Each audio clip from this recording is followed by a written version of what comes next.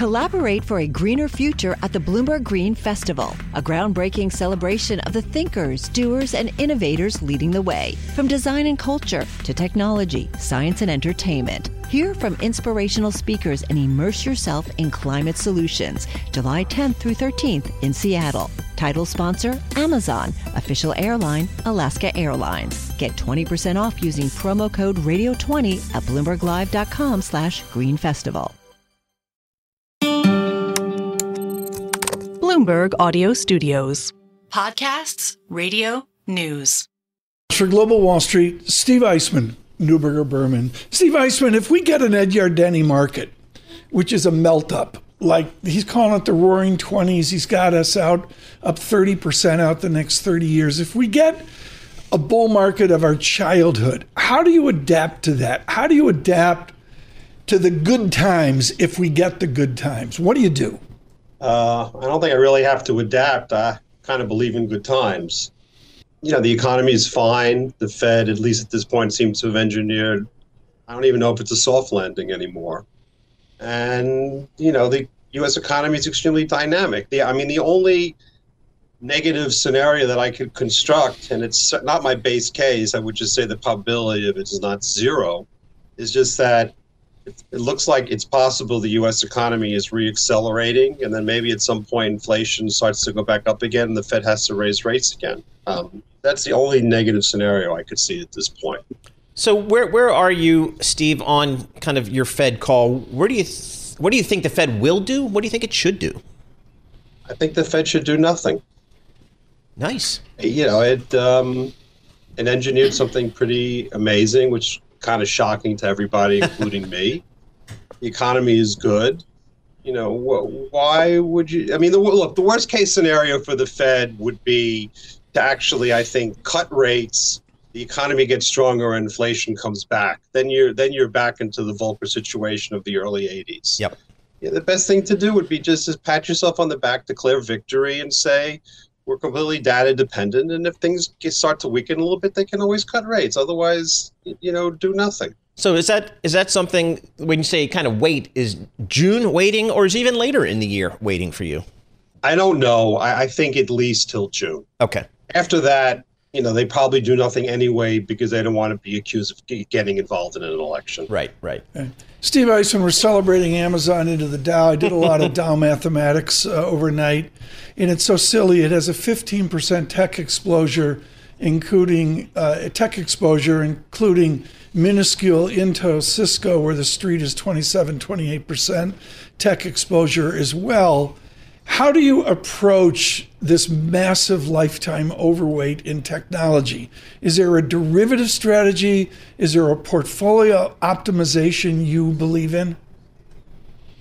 Well, I do think in overweighting, or at least equal weighting tech, is something you have to do. But I think there are some themes that are direct offshoots of tech that really should be examined by people that are not technically in tech. So, for example, because of AI and the NVIDIA chips, which consume so much more electricity and are hotter, the grid has to be improved.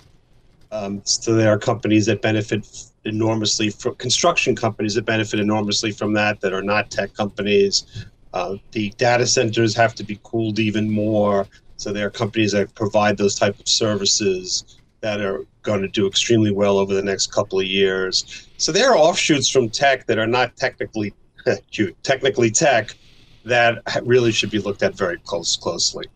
So, Steve, I guess a lot of folks, I'd love to get your market call where you're seeing opportunity here, because, you know, one of the debates that we hear often is just, do I stick and try to, if I'm not there, get to the Magnificent Seven somehow? Or do I try to find some values in other parts of the market? Maybe I've missed that trade. So coming out of 23, when it was such a hot close to the year, what do you think about tech and being a leader in this market?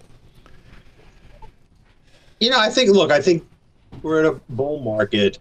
In bull market, people love stories. They just latch onto stories. It's what they think about. It's what they dream about. And if you can invest in something that has a story that people can really understand and get positive about, that's something to do. So tech is one such story. Yep. Infrastructure is a similar kind of story that's going to last a long time. And there are a few others, and those are the things that I would focus on. Steve, we got to go to the banks. You've done a lot of work on this, the acclaim of a certain movie years ago and such. The financial integrity of the system, is there a flavor of bank where you think there's value? I am not worried about the financial integrity of the United States. I actually think it's incredibly healthy, probably healthier than any time in anyone's lifetime. So I'm not worried about systemic risk. There is risk in the banks in terms of commercial real estate exposure, but that's really a regional bank issue, not a systemic problem.